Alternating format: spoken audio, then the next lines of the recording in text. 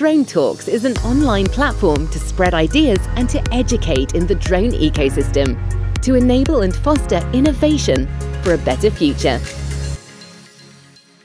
Welcome back to the Drone Talk series dedicated to standards. We are back today with Mike Glasgow, chair of the ASTM WK63418, to continue the conversation around the UTM USS interoperability standard.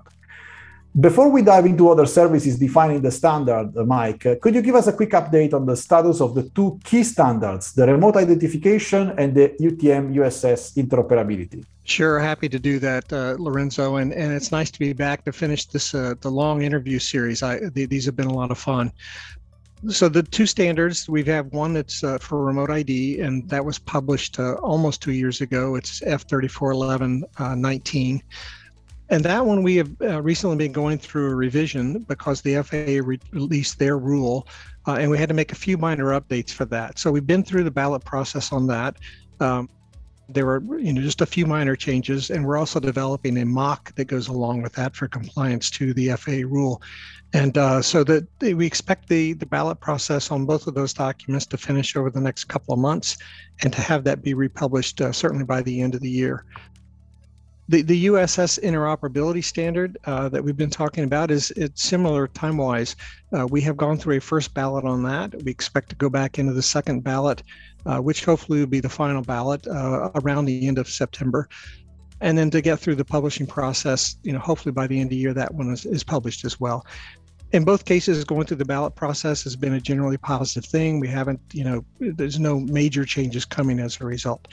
So I think they're both on track to be out by the end of the year. Okay, Mike. So let's go back to the UTM USS interoperability standard, right? And in our first interview, we discussed the discovery and synchronization service, the DSS, operational intents, and the strategic conflict detection. What are the other services that you would like to talk about today? I think it's easier to see this visually instead of trying to remember all the services in your head. So I've pulled in a figure here that we can look at that lists all the services and the roles that are defined in the USS interoperability standard to look at. So you can see up the top here, we have something called strategic coordination. And strategic coordination includes conflict detection that we talked about last time. And it also includes something we didn't talk about called aggregate operational intent conformance monitoring.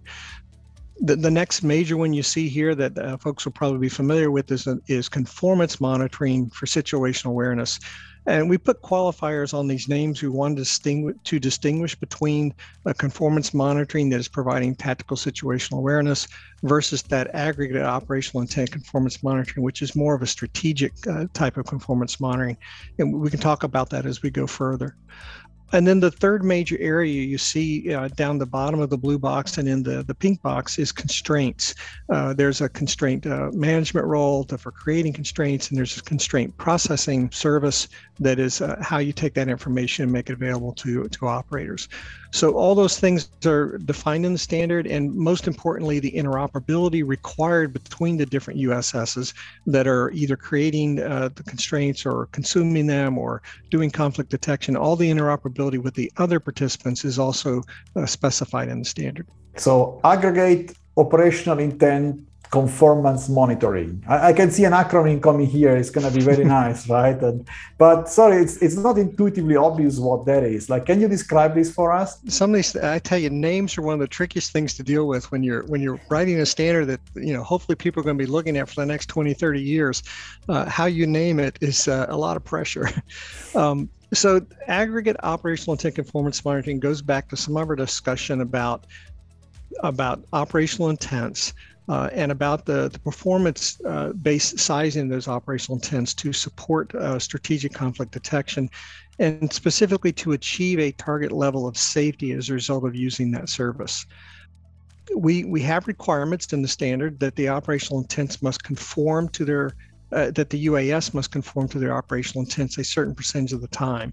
And right now, the value we're working with is 95%. And there are some other requirements in there that deal with things like the number of excursions you can have per flight hour from the operational intent. And again, all those are conceived and were developed to support a particular target level of safety. So the result is that if the operational intents are built such that you are in fact conforming at the right rate, then you can meet that target level of safety that we're trying to support. But if you're not conforming to your operational intents consistently at that rate, then the benefit of the service is degraded. So the idea here is not to look at individual flights in a tactical sense and say, hey, you're out of conformance right now. The intent is to look at an operator's flights over a period of time, perhaps daily, perhaps some minimum number of aggregate flight hours, and to look at holistically all of their operational intents and basically say, are you consistently meeting the conformance requirements? Or are you consistently not meeting them? Maybe you're hitting 90% conformance instead of 95. And if that's happening, that we're not going to meet the overall safety objective that we're trying to meet. So the service, this service is basically looking retroactively over flights over a period of time, and in the whole saying, yes, you are meeting the requirements or you're not. And if you're not, it generates alerts and sends those to the operator, and then they would have to take corrective action to deal with the situation. The corrective action might be that they need to make their operational intents a little bit bigger. Maybe they're working with their USS, but perhaps they're just not being made quite big enough, and that needs to be adjusted. But it might be something else. It could be that there's something going on in the operator's operational environment with a particular pilot or something where they're missing that conformance requirement. So they would need to take steps to address that as well. It seems to me that regulators might pitch into this, like you speak about target level of safety, percentage of the time under which, this conformance is expected. Is the standard dealing with this aspect as well, or how does that take into account? In a couple of ways. So we're going to talk, I would imagine, in a little bit about the safety case a little bit more. But the main thing we try to do here is in writing standards is we have to stay away from the regulatory aspect of things. Our goal in general is to give regulators a toolbox to meet whatever the regulatory objectives are that they have. So in this case, the toolbox we want to give them is a capability to do the monitoring and to detect situations that need to be alerted so that the operator can go deal with the situation. How the regulator may choose to use those tools is up to them, quite frankly. But you could imagine things like if you're below some threshold for some period of time, then you have to address it within a certain period of time, and maybe flights are suspended, or maybe the USS is not allowed to interact in the ecosystem for some period of time. Those are fairly draconian measures, and we're not suggesting that's the way it should work, as a normal course of business. But whatever decisions are made there, that's the regulator's call to make. And we'll just give them the tools to support that process. And you mentioned safety, Mike, something that is near and dear to my heart. And it relates a lot to my work with the JALOS Working Group Safety and Risk Management on the SORA. So is a standard addressing the issue of a safety case and how it relates to the different services that it defines? Does it pinpoint to others? How would it work then? Yeah, so this is one of the things that we're most focused on as we go from the first ballot to the second ballot. There obviously are some requirements in the standard that relate to safety. For example, the one we've been discussing, the percentage of time that you have to conform to your operational intent. And clearly there needs to be a basis for those requirements that people can understand. Why are we saying that it has to be 95% conformance, or why can there be a limit to the number of excursions per flight hour?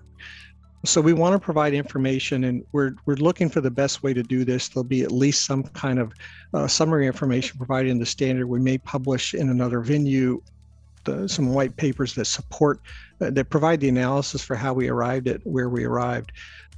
But we want to make sure that users of the standard can understand why the requirements are written the way they are and what benefit is it going to provide.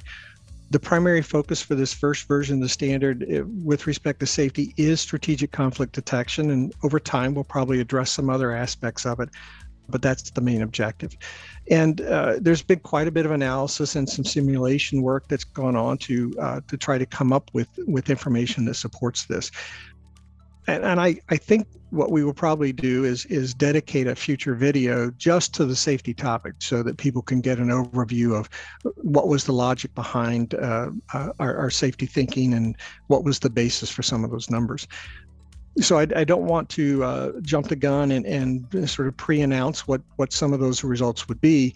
We'll save that to the folks who have worked the most on the safety case.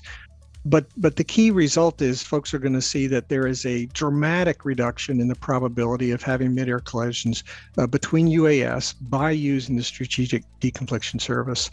And that's the main objective. Many of us, I think, in the community look forward to hearing more on that. I can hear BVLOS, coming. Yeah, absolutely. So that's great. Anyway, Mike, let's move on to another form of conformance monitoring. You mentioned the conformance monitor for situational awareness. What's that? Can you describe us? Yeah, so this is more I think what most people traditionally think of when you say conformance monitoring. It's taking the real-time position data received from the aircraft or potentially from a surveillance source. We focused on the data from the aircraft in this first version of the standard, but comparing it to where it's intending to fly per its operational intent and detecting when it's not inside its operational intent, which would mean that it's non-conforming, and taking some actions in response to that. So the main action that happens in the context of this first version of the standard, when there's a nonconformance, is that we want to provide situational awareness to the other operators and USSs that have operations in the area where this nonconformance takes place. So conformance monitoring for situational awareness is to pass that information on to the other folks that are potentially affected by it. I wanted to use a couple of graphics to help talk to this from the standard as well. This first one, and we're not going to go through this in gory detail, it's the state transition diagram for the operational intents. And there's just a couple of key threads that I wanted to show here. If you look at it, you see down the middle, there's sort of the nominal path. We have an operational intent that goes to the accepted state. At some point, it becomes activated when it actually takes off. And as long as it stays in conformance to its operational intent, doesn't go out, it eventually just transitions to the ended state. And that's a perfectly nominal flight. Accepted, activated, fly according to your operational intent, and then you end the flight. But off of that activated state, there's a couple of things that can happen. You can go outside of your operational intent, and that puts you into non-conforming. Most of the time, you would be able to recover from that. But in certain circumstances where perhaps control has been lost of the UAS, you may wind up going to the contingent state. So in non-conforming, you can come back to activated, and in contingent, you cannot. Contingent has to lead to the termination of the flight. Pause for just a second here about going to non-conforming and talk about this, because when you say something like a flight must conform 95% of the time to its operational intent, I think what most people immediately start to think of, or what many people start to think of, is that, wait a minute, are you saying that 5% of the time they can just fly wherever they want? And the answer is no. You can think of there being sort of a graduated notion of nonconformance, where most nonconformances are going to be very minor. The guys that worked our safety case had the analogy of when they design roads, they put rumble strips on the edges of them, and if you hit the rumble strip, that's kind of a flag to the driver, get back in your lane. Most nonconformances are going to be like hitting the rumble strip. You're not just flying wherever you want for 5% of the time. You hit the rumble strip, you immediately correct, you get back in, and everything's good. And in most of those cases, by the time you've detected that you hit the rumble strip and that you're slightly out, by the time you've already corrected and you're back in before you could even notify other people about it. Then there's going to be sort of the next graduated level of nonconformance where maybe you're really blown off course and it's going to take you 10 seconds or something to get back in. And so that will be less frequent, will happen sometimes. And then there's the worst case where something's really gone wrong. So your nonconformance, you're probably not going to be able to recover from it. And it's really a prelude to that contingent state where you're not going to be able to recover. So we have a capability, if folks were looking closely at this diagram, they'll see that there's a timeout on nonconforming where you go to contingent. And I think that is set at something like 30 seconds. And the intent there isn't for that to be the primary mechanism to get to contingency. The primary mechanism should be that the UAS and or the operator knows that something is wrong, and they manually trigger going to contingency as quick as they know about it. That 30-second timeout is simply a backstop, like in baseball, to make sure that if for some reason that detection wasn't made and proactively the flight wasn't taken to the contingency state quickly, there's a backstop that will get it to that contingency state eventually. So again, it's just important to understand that there's gradations of nonconformance. Most of them are going to be minor with an immediate correction. And we handle all three of those situations that I outlined through the same set of states. Okay, so that's the state diagram. And then I've got three diagrams here just to illustrate the different cases. One that's nominal, one that goes to non-conforming, and one that goes to contingent. So in this first one, we have two operational intents, A and B here, and you can see the operational intent volumes are drawn around the desired flight path down the middle. And in this case, the flights are perfectly conforming throughout the flight. They never go outside their operational intents. And that's the nominal path that we talked about. They are accepted, they're activated, they fly in conformance the whole time, and they end their flight. So that's a real simple case. This next graphic goes to the non-conforming case. And this would be, either the rumble strip version or one that's maybe a few seconds longer. And you can see what happens is the flight on the left, as it's going about halfway through its second 4D volume in its operational intent, it goes off course. And most like this is caused by wind. And so what happens is in step one, you see there, the USS is monitoring the position data against the operational intent, and it sees that, you've gone outside of your operational intent. You've now gone into that non-conforming state.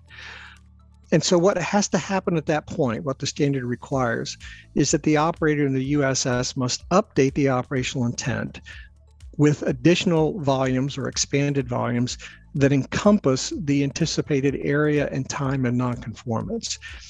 So in this case, you can see with that projected orange path there that it's going to, round the curve a little bit, but then head right back into its operational intent and correct the situation. And the orange box is a bounding area that bounds that time and location where it's going to be out of conformance. That update to the operational intent is the trigger for all the notification, that situational awareness that we want to provide to the other operators in the area. So if you look at the figure there, you can see the orange box intersects part of the operational intent for operational intent B, someone else who happens to be flying in the same area. And that intersection is what triggers the notification. The owner of operational intent A is notified, hey, you're affecting somebody else. And so the details of this modified operational intent with the expanded volume are provided to the other USS and to that operator so they can know about the situation and potentially take some evasive action if they need to. And then step three, the aircraft is entered back into conformance to its original operational intent. So at that point, we can drop the expanded operational intent, the orange box, and we're just back to normal now. And we also would do notifications at that point so that the other operators know that there's no longer an issue. One thing I forgot to mention here, in step two, when we do that notification, one of the things that those other USSs can do is request position data for the non-conforming aircraft.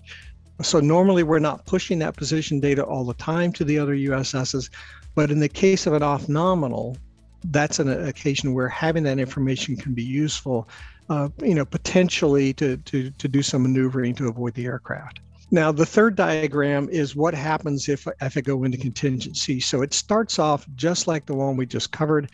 You can see it goes out of conformance in the second 4D volume. And the first thing that would happen there is we would detect nonconformance, and the USS would be expected to update the operational intent to show where it's out of conformance. But something more is wrong in this case. So you see that the red, the aircraft is just continuing, and it's not going to be able to come back to conformance. So this is a contingency situation. And again, the ideal here is that we're not going to wait 30 seconds to communicate that. The USS and the operator should recognize that situation quickly and should quickly advance their operational intent to the contingent state. Once that's done, though, the basic mechanism is very much the same. We need to update the operational intent to show to other operators what the anticipated area and time frame for contingency in this case is, and that's represented by this large red circle. So, perhaps that represents the range of the aircraft. So that information is added to the operational intent. Through the DSS, we're able to determine who are the affected other operations, so that we can then do that notification to each one of them, say, hey, my flight has gone non-conformant, or it's gone contingent, and it intersects your operational intent, so here are the details. And then once again, those other operational intents have the ability at that point to request the position information for the contingent flight. The position information may not always be available. It depends on the nature of what's gone wrong with that aircraft. You might, for example, have a lost link situation where you don't even have the position data. But to the extent that it's available, they can request it and have that information. So it's actually a fairly straightforward process. If you think back over this whole thread, the net is that through the conformance monitoring function, we have the ability to detect when an aircraft is outside of its operational intent. Through the modifications to the operational intent and through the DSS, we have the ability to notify and provide the relevant information to the affected or the relevant other operators and operational intents, and to provide that real-time position data if it's requested. Thank you very much, because I think this is getting really exciting. To be honest, it is also somehow straightforward, I think. But there is one thing that really stood out to me in all what you described, is that is this notion that you only provide the position information of the aircraft in an off-nominal situation and only if requested. So that seems to me like a paradigm shift, and it's a significantly different model than, for example, the traffic information service that here in Europe we have seen in the U-Space regulation, and in general to what we are used to see. Could you comment on that? What brought you guys to this decision? This is actually one of the most interesting topics of discussion, for me at least, that we've had over the past couple of years. And I was hoping we get into this. So again, I've got some slides to illustrate this. And I guess the key point, though, is sort of a lead-in thesis, is that it's actually quite difficult for most people to use a situation display. The air traffic controllers are, of course, very familiar with them, and they have extensive training and knowledge about how to use that information. But most or a great percentage of the folks who are coming into the aviation community for drones don't have that kind of background. And I would assert, and we'll try to provide some examples here, that it's hard to use that information effectively outside of off-nominal cases. And so let me try to make that case. I've got a set of 4 slides here. And this first one, my pronunciation would be terrible, but this is in the Loire Valley, the French wine country. And we picked a spot here where we depicted 4 UAS on a situation display. And we want to look at that and see, what can you conclude from looking at this information? So in this case, you see that we've got a red UAS in the lower left-hand corner, and they're all kind of headed towards a convergence in the middle of this picture. There's a magenta one going across the bridge. There's a purple one that's coming from the northeast, and there's a yellow one that is coming from the northwest of this figure. And the question I would ask when you're looking at this figure is, what can you conclude about this situation? And can you determine whether or not there's a problem and that something needs to be done? And I would argue that you can't. It looks kind of scary because everything is headed in the same direction, but you don't really know what each one of these aircraft are going to do over the next few moments. So it's hard to be conclusive from just looking at this picture. The Traffic Information Service, or most folks as they envision that, includes a next waypoint. So you're getting a little bit of projection in the future. So if we go to the next diagram here, I've added a vector each one of those targets. And in this particular case, it kind of makes the situation look worse because everyone's, continuing to head towards the same location. But again, I would ask the question, what can you conclude here? And again, I would assert you really can't conclude much because you still don't have the complete picture of what's going on. So let's go one more figure. And on this next figure, before we throw it up, what I'm going to do is add the operational intent information for each one of these aircraft and see if that helps us. So when we do, wow, this looks okay all of a sudden, because now we can see that the yellow one in the upper corner, and it's the operational intent is around the field, and you can kind of conclude that there's some kind of agricultural inspection that's going on with that particular flight. So even though its current heading and its next waypoint is in the direction of this area of convergence, it's not going to come down there. The purple one that was coming from the northeast, it's going right along a railroad. So it's doing something like a rail inspection. And because the other ones clip before they get to it, it doesn't conflict with anybody. The one in the southwest corner, the red one, you can see that its operational intent is around an island. It's doing some kind of wildlife photography. So even though at the moment it's headed towards what looks like trouble, it's not going to keep going in that direction. And then same thing for the magenta one. It was going across that bridge. Well, it's going across that bridge because it's doing a bridge inspection, and it's not going to continue and go across the railroad tracks up above.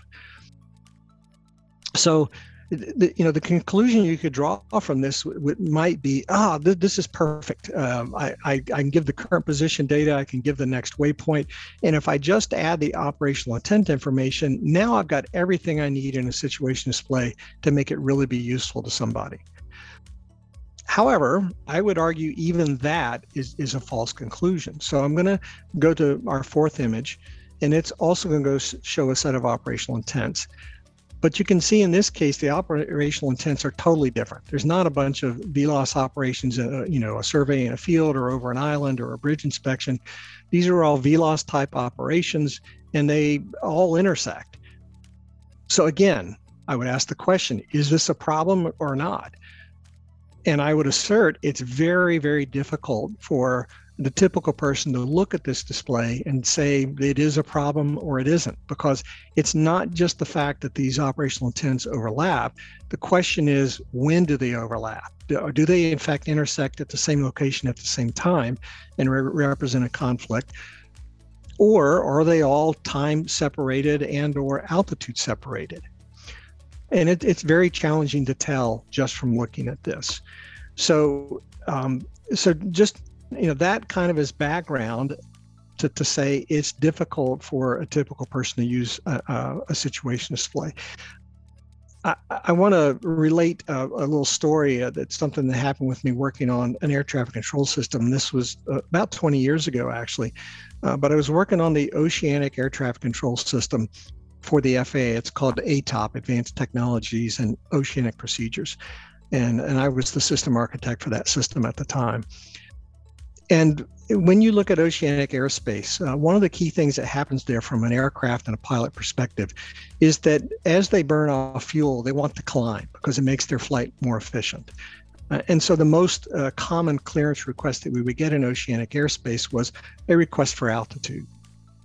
In some circumstances where if you have traffic that's really nicely spaced out, the controllers can give the pilot what's known as a cruise climb. So you might be going from flight level 290 to flight level 370. And that lets the aircraft just climb as they're able to. And as you go through an altitude and vacate it, then that frees up the airspace below you. But initially, when you got this cruise climb, it would block the airspace from 290 to 370, let's say. But the problem is you can't always grant a cruise climb because there is other traffic in the area. And sometimes an aircraft could get sort of stuck under another aircraft. And so they call it plowing air, and they really want to get out from under this guy. So they would make a request to the controller, and the controller will look at the situation. And the problem is that it was too complex for them to figure out how to give a clearance that would actually be safe. And the question that the thing that's striking about this is these are controllers that had many years of experience in dealing with these complex situations on a situation display. They had a situation display. And in fact, they even had access to the flight data for the flight, so that they knew the intent, you could say, but yet that they were still unable to issue these clearances. And the reason is because it was just too complicated to figure out, how do I maintain my separation requirements and climb this aircraft through another one or two aircraft? And so what happened in the ATOP timeframe is we added capabilities to the automation to do conflict detection automatically and to assist the controllers in doing the conflict resolution. So typically when you're going to do a climb like that, you would need to include some restrictions. If you climb to reach this altitude by this time or by this fix, and you combine some of those together, then you can find a way to get up to the altitude that you want. And the automation is able to help the controller do that. So when we introduced that, the number of altitude clearances granted went up drastically. It was very interesting. One of the most interesting conversations that I ever had was talking to Bill Simple, who was the head of NATS at the time. And his argument was that we shouldn't even have a situation display because the automation needs to take care of this. And it's too hard for the controllers to figure it out using the situation display. And therefore, why do we even need a situation display? If the system is detecting the conflicts and assisting in generating the clearances that resolve the conflicts, why do you need this graphic picture? And you talk about paradigm changing, that was pretty radical at the time because there were virtually no air traffic control systems at the time that didn't have a situation display. So, okay, so that's a long-winded tangent, but bring it back to UAS, because it very much relates. This notion that it's really hard to draw conclusions effectively from a 2D representation of a 4D situation is why we emphasize providing that situational awareness data only in the case of an off-nominal situation and only for the aircraft that was involved in it. The rest of the time, it's far better to let your authorization service and the automatic conflict detection and resolution logic that you have handle that. And as long as you are deconflicted from the other flights, there is no point in looking at them. It's only the ones for which you don't know that you have a conflict-free situation that you might want to look at. So that's why in the context of our conformance monitoring for either non-conforming or contingent, we only provide that information during that off-nominal situation and not all the time. It makes a lot of sense, and I can see many conversations, in many different venues, around this topic. I think this is extremely, it's thought-provoking, and I mean, obviously, I like it. You can see the digitalization and the innovation coming into this like a big style, right? And I'm sure many people will not be ready for it. There will be a lot of discussion around it, but I think it's very, courageous, from the ASTM side, from your side, to push something like that and believing in the technology and the innovation that you are actually designing. So this is extremely interesting, and thanks for the explanation. Yeah, we expect a lot of spirited conversations on this topic going forward. That's for sure. Sure. All right, Mike. So let's leave this topic for the moment, and can you give us a quick overview around constraint? That's the third, macro area you wanted to discuss, the third service. Constraints. I think of this as being a very straightforward thing for people to understand. Constraints was that word was chosen because we wanted a very generic word to encapsulate the notion of providing information to operators. And there's a variety of types of information that it could encompass. It could be something like an airspace restriction. It could be just information in some area. Maybe there's a degradation to a particular communication service provider or something like that. So it's a very broad concept that can accommodate a range of types of information. But the key thing about this information is that it's tied to a particular area, volume of airspace, and that it has temporal aspects to it. It has some time period when it's in effect and then goes away. In the standard, we defined two roles that a USS can provide, and a USS could do both. But one of them is the constraint management role, and one is the constraint processing role. And the idea of constraint management is that this is software that allows someone who's authorized to create constraints to logically to draw them and to supply the timing and the other metadata associated with that constraint, and then inject it into the UTM ecosystem or into USpace, so that operators and through other USSs or USSPs can be made aware of them. And so if you think about constraint management conceptually, you can kind of imagine you probably have some kind of a user interface that allows somebody to draw where it is, to specify the vertical extents, to provide the timing information, and then some range of metadata that goes along with it to characterize the information. And then on the constraint processing side, this is kind of like it's not unlike when you're doing flight planning. You need to be aware of other operational intents in the area. You just need to be aware of these constraints in the area as well, and it's the additional information that can be provided to the operator and be factored into their planning process. The underlying construct that we used for constraints is exactly the same as what we use for operational intents. It's a set of one or more 4D volumes. So sometimes it can be real simple, just one area, just one polygon. If it happens to be something that is moving, let's say like, maybe it's I kind of think of a moving TFR. They're not TFRs, but the same idea of a moving TFR, where you've got something that is moving through airspace. You could have a sequence of volumes that have time that aligns with when this phenomenon moves through the air. They are posted to the DSS, just like operational intents. And when a USS does a query into the DSS to find other relevant operational intents, they would do exactly the same thing to find the relevant constraints. And some of the other mechanisms that we have built in. So for example, if we talked just a moment ago about a non-conforming or a contingent aircraft, when we detect that the modified operational intent now intersects some other operational intent, we have mechanisms to push that information to the affected USS so that the operator is aware. The same thing can happen with constraints. You can have a subscription in the DSS. All operational intents have an implied subscription in the DSS. So if someone creates a new constraint that affects an operational intent you've already got in the system, you're going to be automatically notified about that new constraint. In the context of use space, we think the main thing where the constraint construct could be useful is for things that are dynamic. A lot of airspace information will be fairly static and can be published in advance with effective times, kind of like aeronautical data on 28 or 56-day update cycles. But there will also be some situations where things are more tactical and they're short-lived little situations. And that's where the constraint construct could be used. And it's nice because it has that built-in mechanism to make sure that everyone that's affected by it is notified, and anybody that comes along later to plan a new operational intent, they will discover it as part of doing their discovery through the DSS. Excellent, Mike. Thank you very much. And we are running short of time, and I would be glad to be talking with you like for the next 5 hours around the topics of this standard. It's extremely interesting. I'm sure it's interesting for everybody that is watching this.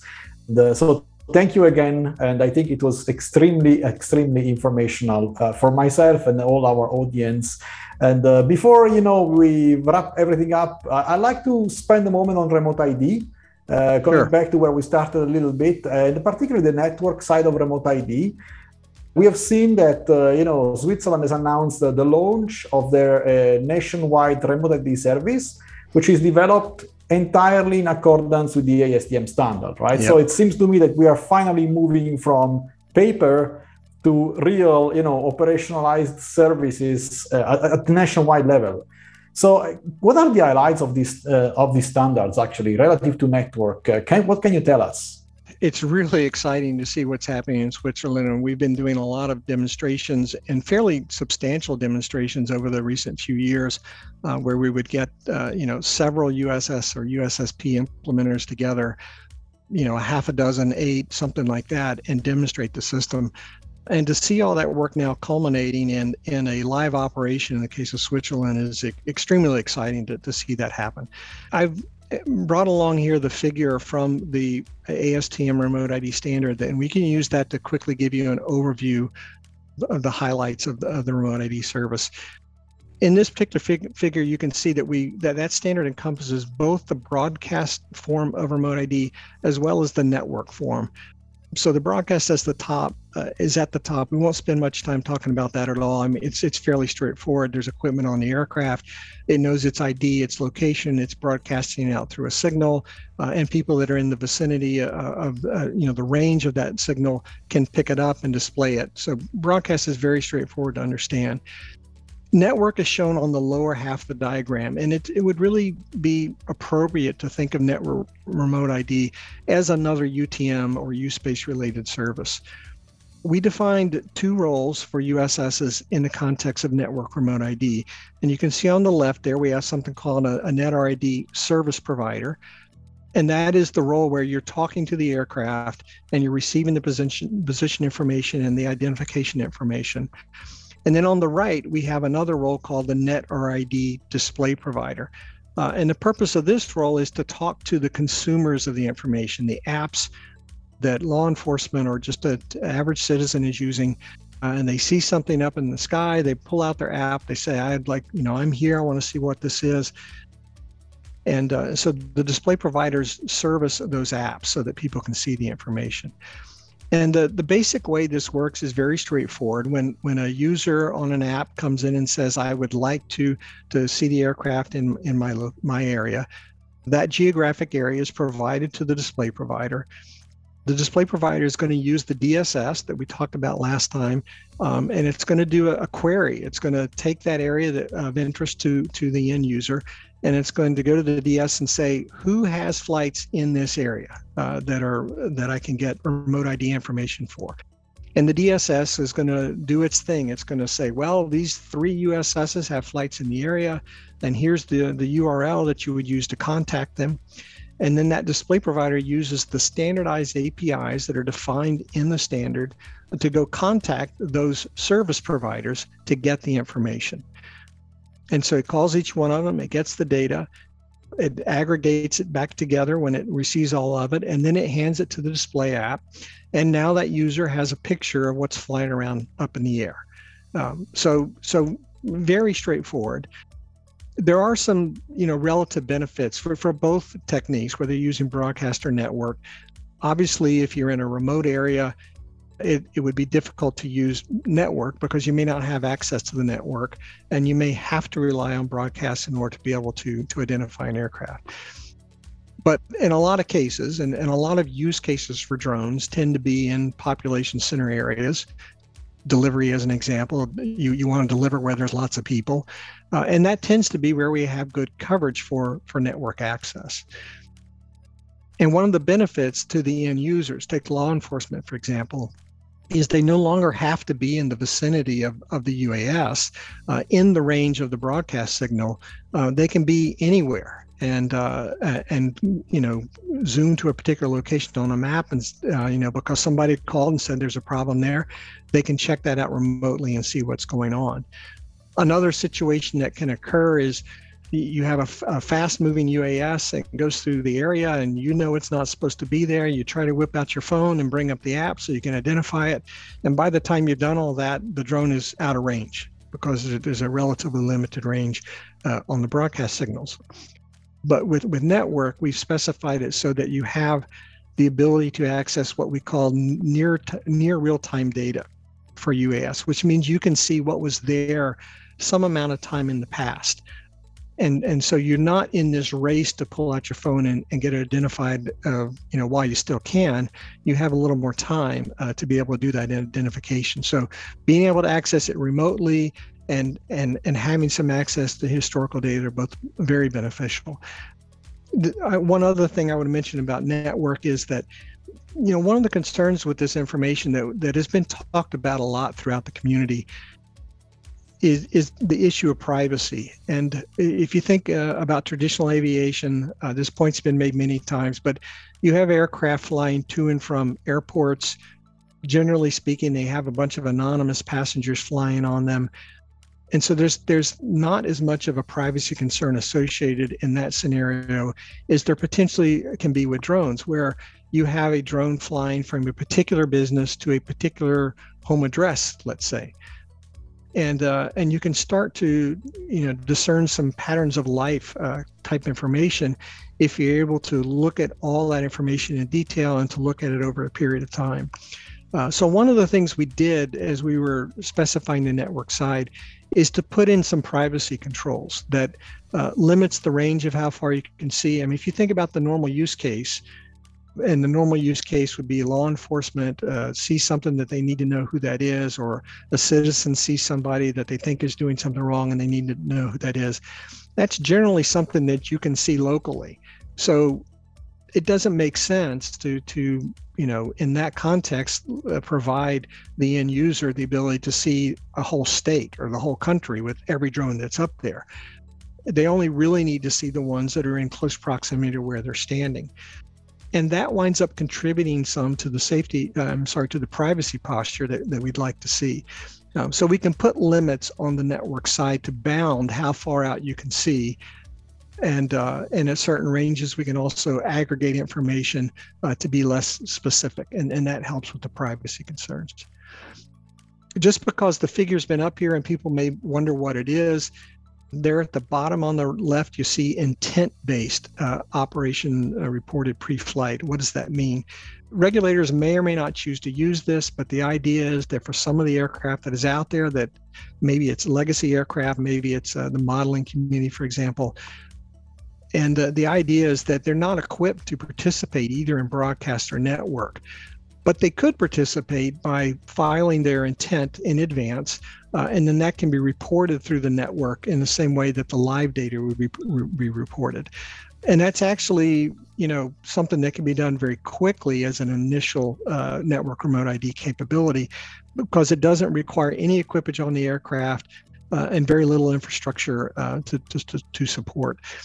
But again, it's up to the regulator to decide whether or not they want to use that type of capability, and we'll see what they decide to do. Mike, thank you very much. I think it was very, very good as well. And I like the fact that you mentioned that network remote ID, it's nothing else than another UTM service at the end of the day. Yeah. We can try to categorize in a different way, but fundamentally, as far as at least the ASTM standard is concerned, it's just another block, that is on top of the DSS paradigm that we discussed last time, and and all the services associated with that. So that's very interesting again to see how the notion of building upon technology and standards is applied here very, very clearly, right? We're not reinventing the wheel. We're not creating new systems where there are no need to do that. So that's very, very good. Interesting. It's a good point that you brought up, Lorenzo. And we've stressed this in a couple of the other videos, but it's worth mentioning here as well.